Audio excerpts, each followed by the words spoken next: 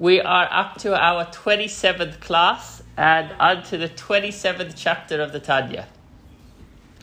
And we are in the middle of a very important discussion, and that is, how do we be happy? A question that is on many people's minds. The Tanya described last week, the week before, that when you have two wrestlers, even if the one wrestler is stronger than the other, if he is not motivated, then he is not going to win. So although we've given the formula over the last 25 chapters of how we can get in touch with our neshama and achieve what we need to achieve, this is all good and fine as long as we're in a good emotional space. But if we're down, then we're in danger.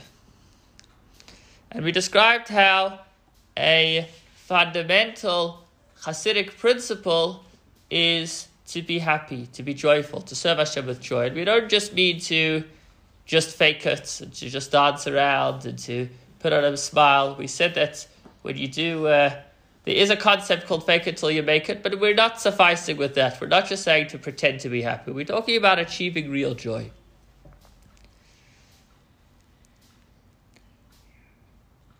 And I think the first important realization we need to have is that joy cannot be limited to being a result of our circumstances. I say it shouldn't be limited to that because our circumstances definitely do affect our mood. At least from personal experience, maybe I have what to work on, but when things are going better, I'm happier. When things are going not as well, then I'm not as happy. That's instinctively, that's naturally, without effort. But we have the ability to achieve joy in all circumstances.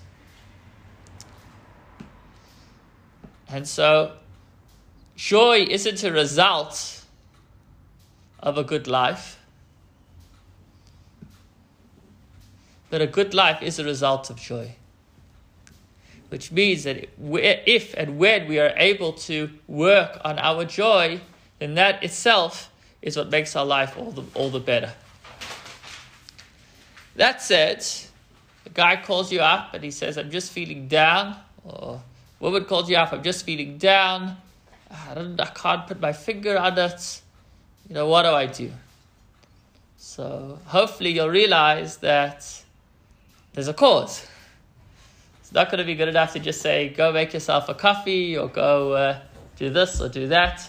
If the person is feeling down, something is getting them down. What is it that's getting the person down? Once you're able to identify what it is that's getting the person down, then we could see, how do we deal with it?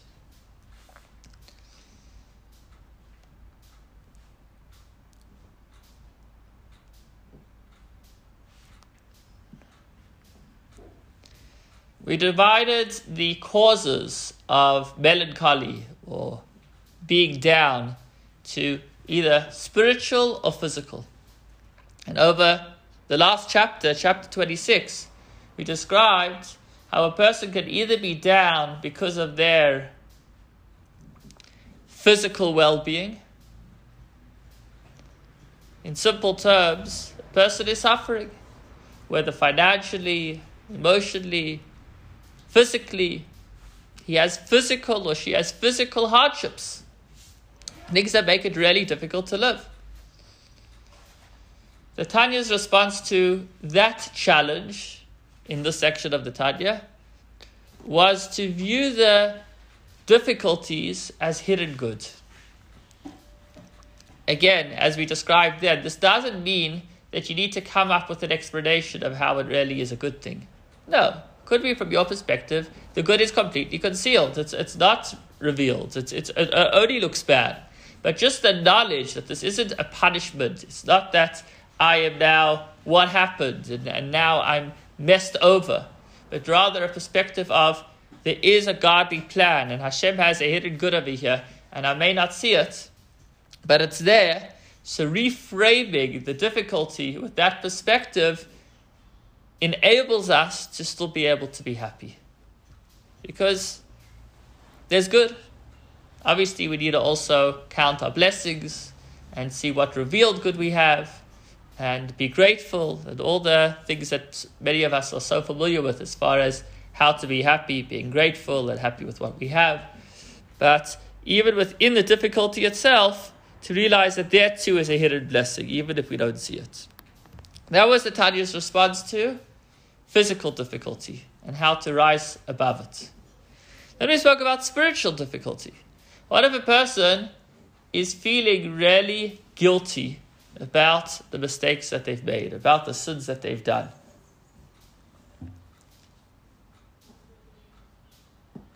Before we said that when things look really bad, it's really a hidden good. Here we say the opposite. Tanya doesn't put it this way, but it's really a hidden bad. What do I mean?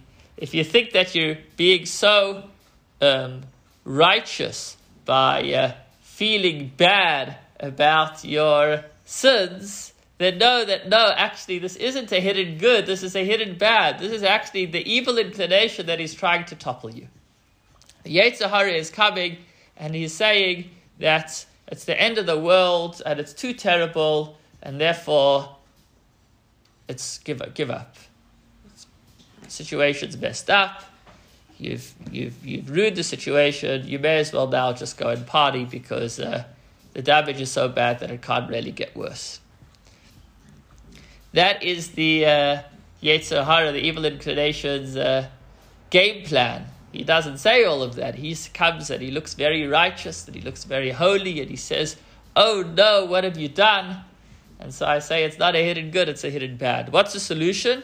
The solution is to make a meeting, to allocate a time, a constructed time within a few minutes to deal with the issues. The issues do need to be dealt with. It's not bluff.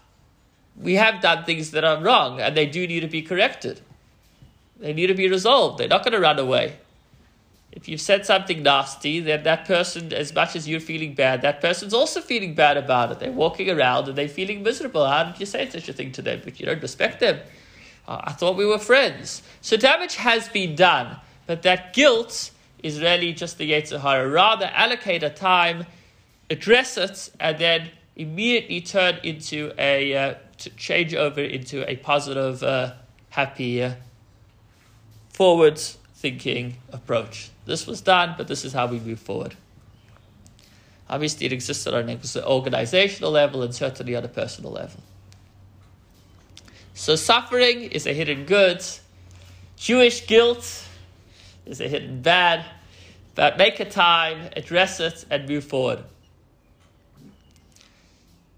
And now we come to chapter 27.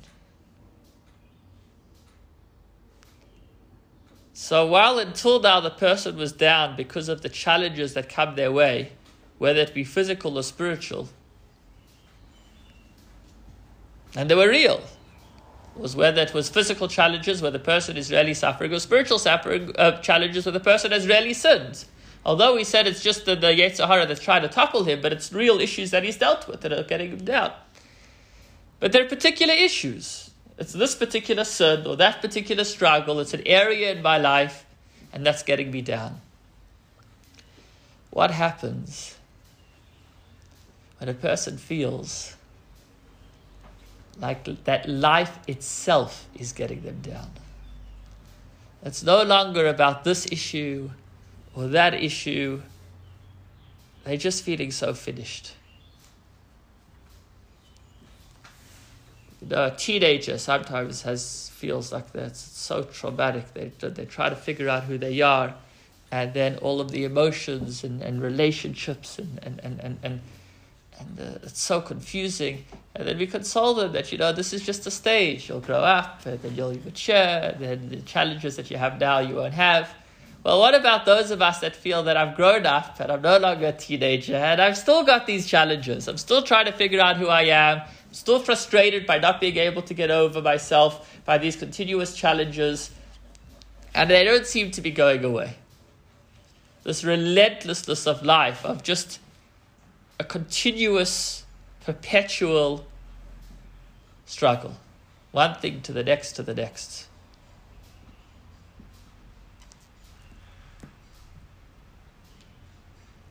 When a person starts running out of motivation, then they're in danger.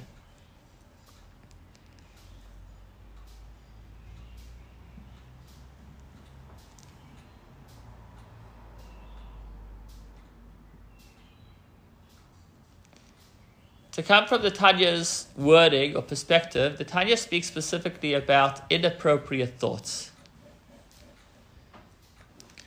So I'm parking that question for a moment. How do we deal with life's relentless struggles that get us down, where it's not something specific, but it's a general frustration that I'm not getting anywhere, that I'm not getting past this, that I'm not getting to that peaceful space where things are just more positive and good and happy and wonderful, but rather it's frustrating. Let's park that, and now let's come from a different angle. So hold on to that thought.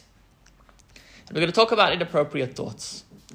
And I need to give a little introduction and remember what we learned in chapter 4 a couple of months ago. We all know that we need to take charge of our actions, of our behavior. And we also need to take control of our speech.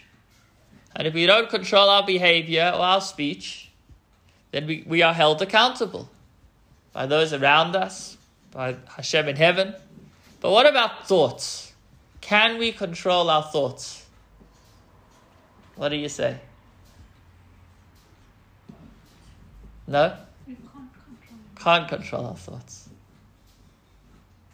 To an extent. We can control our thoughts to an extent. Or either way, to an extent we can or we can't. Your thoughts will pop in and then you can work on it. Brilliant. You've hit the nail on the head. Yeah. There's two types of thoughts in Hasidic philosophy. There are initial thoughts or natural thoughts or passive thoughts that pop into our heads. And then there are deliberate thoughts that we occupy our minds with. As far as the thoughts that fall into our heads, we can't control that. Those thoughts are a result of maybe what's going on in our heart and many different things, our subconscious being. But what we decide to think about, we certainly can control.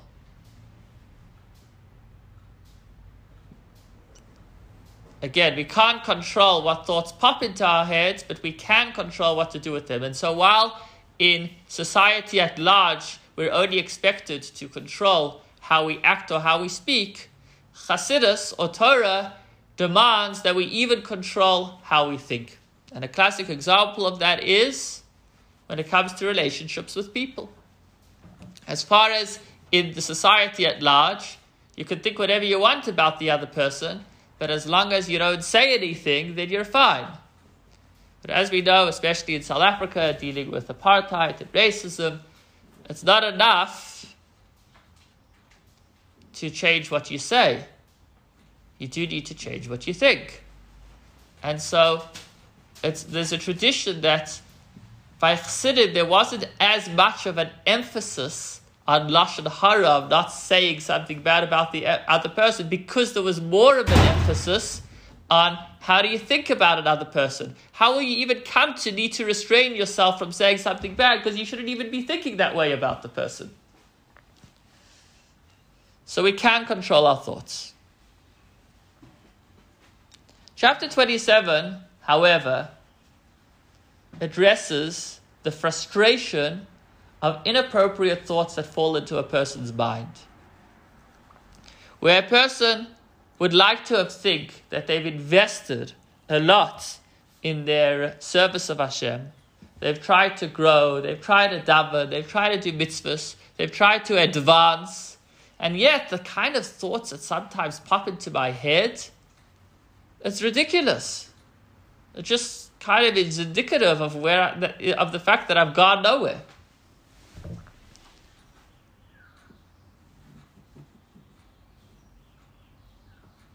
So here's an interesting question. Maybe it's a bit of a sensitive one.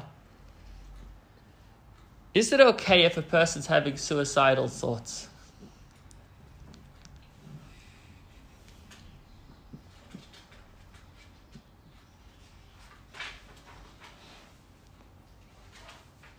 It's dangerous because those thoughts can bring to action. Certainly. So from the one side of the coin, it's definitely not okay, because as you say, it's dangerous, and thoughts lead to speech, lead to action. And as we've described, there's thoughts that fall into a person's head, and there's deliberate thinking. So it's one thing if a person just has this thought pop into their head, but it's another thing if now the person is consumed by these thoughts, because if a person is consumed, then it could take the person to dangerous places. But on the other hand, is it okay? What do you mean? The person's having it, are they not okay? So, okay, you might say they're not okay. But they're not okay, but they are who they are. So yes, you got to try to address and see, why is the person feeling that, why is the person even considering such thoughts? Why is it coming into their head? And certainly it doesn't sound like a bad idea to visit a psychologist and to try to get in touch with what's initiating it. But at the same time, there's also a response that's like kind of get over yourself, meaning you're not doomed, you're not like messed up. This doesn't mean that you've got major issues. You're a human being, and these thoughts popped in, and now how are you going to respond to them? How are you going to address them? Okay, so you're going to work on your whatever it is that the professionals say you need to work on. You'll work on maybe having a good support system of friends, of family. You'll invest in good activities. You'll take yourself to good places. If necessary, maybe a bit of medication will be a good thing to have in place to make sure that you're in a safe space. Do whatever it is that you need to take, but it is who you are. The person had these thoughts. It doesn't mean that they're less human than anybody else. Anyhow, maybe I should park that and come back to the point of the Tanya. Back to the question. So we posed the question that what about when the person is frustrated that the struggles of life don't seem to stop? And in the wording of the Tanya addresses it from a religious context. A person is frustrated about the inappropriate thoughts that fall into their head, that I thought I'm past this. And the Tanya really could be divided into 3 responses, 3-step response. So again, the larger topic is how do we achieve joy? And in order to achieve it, we've got to see what's getting us down. So we spoke about physical hardships, we spoke about spiritual guilt, and now we speak about the frustration of inappropriate thoughts, or the frustration of a person feeling that they're not getting past level A. They thought that they would like to advance, and this is still what's going through their mind. And the answer of the Tanya, step number 1, is that you're actually in a good space. You have an opportunity to do a mitzvah. We say every day in the Dashma, don't stray after your heart and after your eyes. Meaning that one of the mitzvahs that Hashem gives us is to control our thoughts. So instead of being frustrated that why am I still dealing with these types of inappropriate thoughts when I would have hoped that I would have advanced by now, say to yourself, what do you mean, why are you dealing with it? Hashem has placed you here with an opportunity to do a mitzvah. You have the opportunity to take control, to control these thoughts. There was once a chassid that came to the third Chabad Rebbe, the Tzemach Tzedek, and he complains. He said, what should I do that I don't have excitement for learning? And the Rebbe responded, what should I do that I do have an excitement for learning? He was saying to him that you wishing that you were on the grass is greener on the other side, that you just had the excitement and you'd be able to just sit and learn without any issues. And for me, it comes natural. I wish that I would be able to have the opportunity to put on the fight that you need to put on. There's a famous story with the Rebbe, and I didn't look it up now to find the details, but I'm just going to say the point of it. The point of it was that there was a girl that was struggling terribly. I'm not sure if I'm mixing 2 stories. Maybe she was.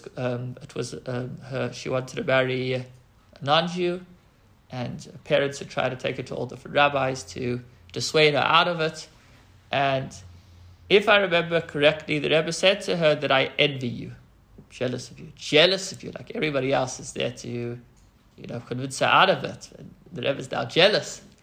And the explanation was, the Rebbe was saying that the fact that Hashem has given you this challenge means that you have an incredible opportunity to tackle one of the biggest challenges of life. And that opportunity I've never had. So you have a special mitzvah that I can't do. So the first step to being able to achieve joy despite the struggles of life is to realize that that's where we are meant to be, and there's a mitzvah in it. I guess acceptance. The first step is to realize that there's opportunity over here. Don't try to wish that you weren't here, because you are here, there's special opportunity, and we'll speak more about that in a moment. The second step is that we shouldn't get too full of ourselves. Look at our frustration of not advancing could actually come from a place of arrogance. And that is that I'm John Shimo. I wouldn't expect of myself to be dealing with this kind of issue. Well, maybe it's time for a reality check. Check in with yourself and see, who are you? You think that you're a tzaddik, in the words of the Tanya, that a tzaddik never even has any inappropriate thoughts. If only you were even just a Beinoni. And these are famous words of the Tanya. If only we were even just a Beinoni. What do you mean? We're striving for the sky. We're striving to be a tzaddik. We're striving for inner transformation. But you got to realize where you are. And if you're feeling frustrated that these are your struggles, then maybe that you think that you're somebody that you're not. There was a particular chassid by the name of Reuven Dunim. And he relates. Later he became a spiritual mentor. That he once succeeded in davening with concentration, without interruption, for 3 days. And oh, was he on a high. By day number 4, he developed a whole new respect for himself. Day number 5, he was now ready to take his davening to the next level. And it was just then that as he was about to daven on day 5 of this, after reaching the spiritual ecstasy, that his mind got flooded with the most ridiculous stuff, just absolute nonsense. Here he is, Reuven Dunim, he's about to daven, he's reaching these amazing heights of concentration without interruption, and the kind of ideas, thoughts, inappropriate thoughts that are flying through his head are absolutely ridiculous. And like he thought he made it. And he described how he became embarrassed. How can I, the davener now, have such thoughts? In fact, it even brought him to tears. And when it brought him to tears, he had a new respect for himself. Because now his davening is so amazing that when it's not amazing, he cries about it. And then he went into the Rebbe. And the Rebbe opened up the chapter that we're learning, chapter 27 of the Tanya. And the Rebbe showed him how a person being down can come from their arrogance. And basically he realized that these foreign thoughts weren't so foreign. They were him. He was still Reuven. He still had those thoughts. So when he was getting so frustrated that how could it come to him, he had to have that reality check. He's not a tzaddik. He's still a human being. And there are still these thoughts. And he's got to continue to deal with himself as he is himself on a daily basis. He hasn't reached any plateaus. I must say, when I read the story, I was a little bit torn. Because the punchline of the story was that he felt that these thoughts were foreign, but really they were him. And it bothered me a little bit because so much of the Tanya describes how our sins are not who we are. They don't define us. They're only something foreign. As we described earlier, it's only a spirit of silliness that overcomes us, that convinces us to do something that naturally we would never do. But this is one of the big debates of the Tanya. Who am I? Am I my godly soul or am I my animal soul? Am I the neshama within me that wants to attach myself to Hashem? Or am I the animal that is just a human being that has those continuous struggles? And it's a debate, but for here in chapter 27, this is the basis of the side of the argument that we remain human beings with our existing struggles. That's step number 2. Again, step number 1 is to embrace ourselves where we are and find the opportunities, find the mitzvahs. Step number 2 is not to realize that if we are getting frustrated, maybe we're arrogant, maybe we're holding ourselves too high. And then we come to point number 3, which is really so powerful. And that is, the Tanya says,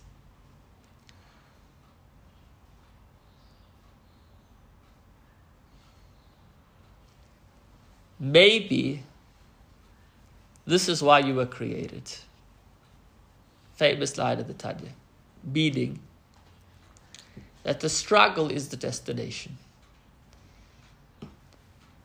Meaning that there is a tremendous inherent value within the struggle itself. So it's not just a matter of coming to terms with where you are and not thinking you're a big shot and finding the blessings and the opportunities where you are, but realizing that where you are in the struggle is perhaps the best place you could ever be.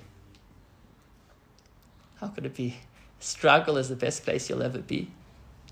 So it requires a little bit of perspective. It requires that we realize how incredible our struggle is. When I say how incredible our struggle is, I don't mean how incredible our challenges. Challenges are not cool.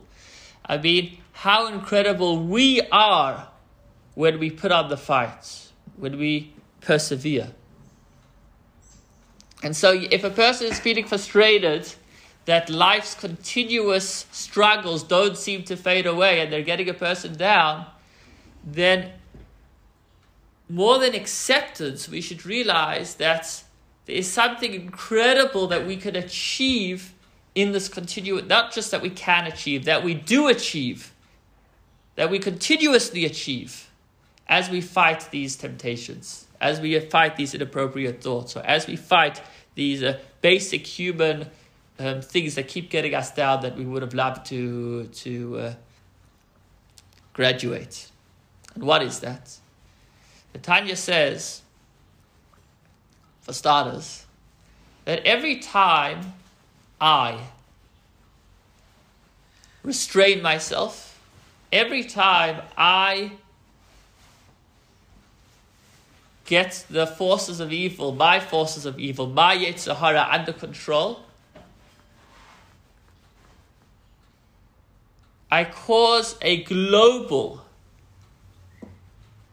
subduing of the forces of evil in the higher and lower worlds. I'm just trying to imagine the scene of where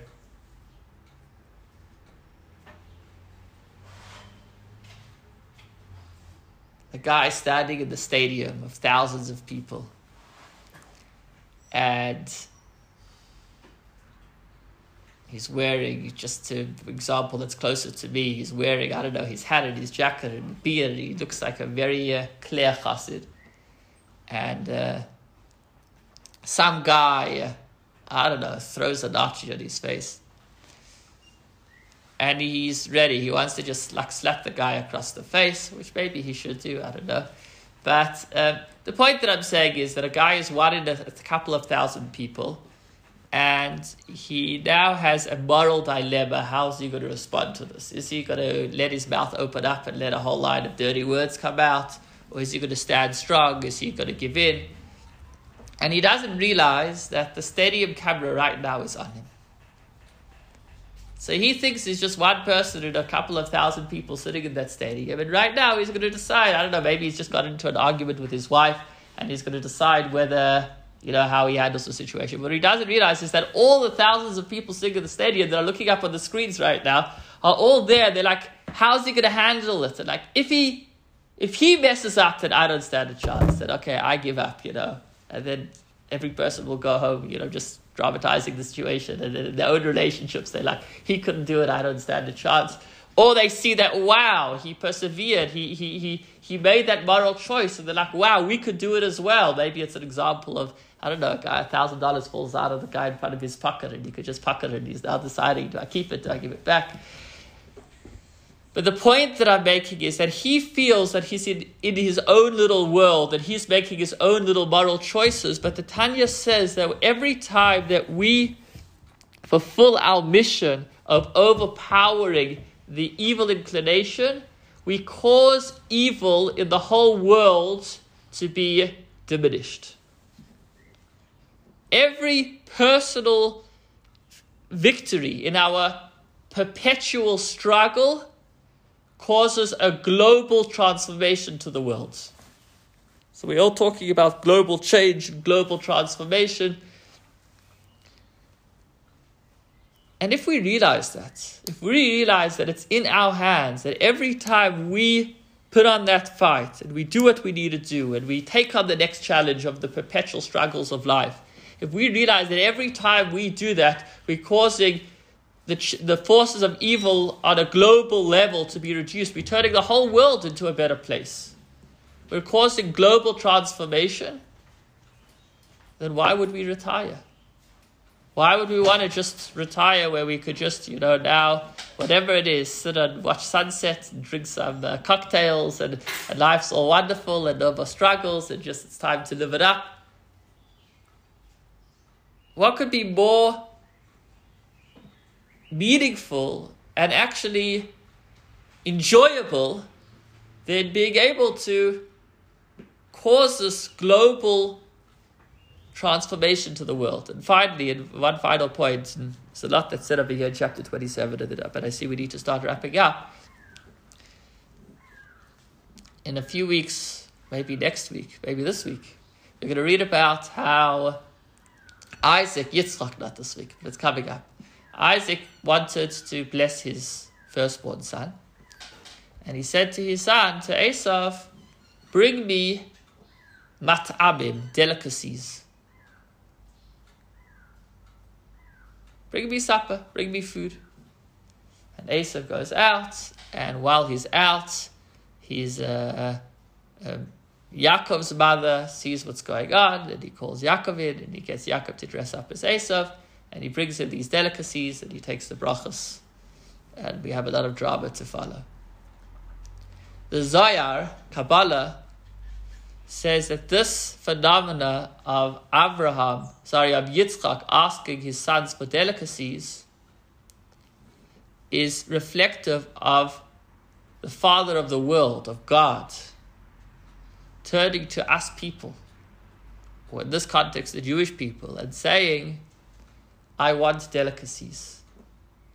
I want you to give me delicious food. Now what's Hashem gonna find tasty? Mitzvahs. But very interestingly, he doesn't say bring me a delicacy. He says mat'amim, delicacies in the plural. And Kabbalah describes, and Tanya here in chapter 27 describes that there are two types of delicious foods. There are some foods that just taste good.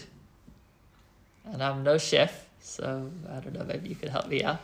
But there's some foods that originally are very sharp and inedible, but when you spice them right, they're a real treat. They're a real delicacy. And the Tanya says that the service of the tzaddik is the former type of delicacy. He just does his mitzvahs. Life is good. Life is wonderful. He doesn't deal with that relentless struggle and those frustrations. And Hashem loves it. It's wonderful. He likes his mitzvahs and he does what he needs to do, and it makes it pleasurable in God's eyes. But then there's a second type of delicacy, and that's specifically the delicacy that comes from sinful thoughts.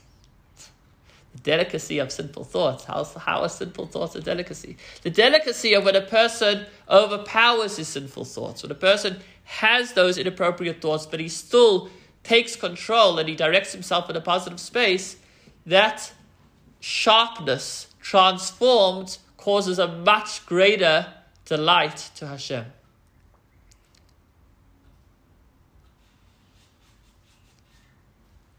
And the Tanya concludes that this isn't only limited to sinful thoughts, but really this is in general about restraint, restraining ourselves from the Yetzer Hara, pushing him off. Or in Hasidic terminology, it's called hiskapia, which means to bend him over, to hold him back. In simple terms, it means that when we want to do something, even if it's not forbidden, but if it's just pure indulgence, we should accustom ourselves to putting our foot on the brake, just holding back. And that restraint, that exercising of who's boss, of who's in control. I don't know where I saw somebody, every time he'd eat, he'd turn to the fish and he'd say, "Little fish, who's boss?" Meaning, are you my boss that you're going to make me eat now and instantly because, I can't resist? Or am I your boss and you might need to wait a couple of minutes till it's time for me to eat my dinner? When we're able to exercise control of our impulses, then we cause a transformation to the whole world. And interestingly, at the very end of the chapter, the author concludes that, and perhaps as a result of a person's continuous efforts, this will evoke a spirit of holiness from above that will actually give him the opportunity to graduate that challenge, to actually reach higher heights. So we're not giving up.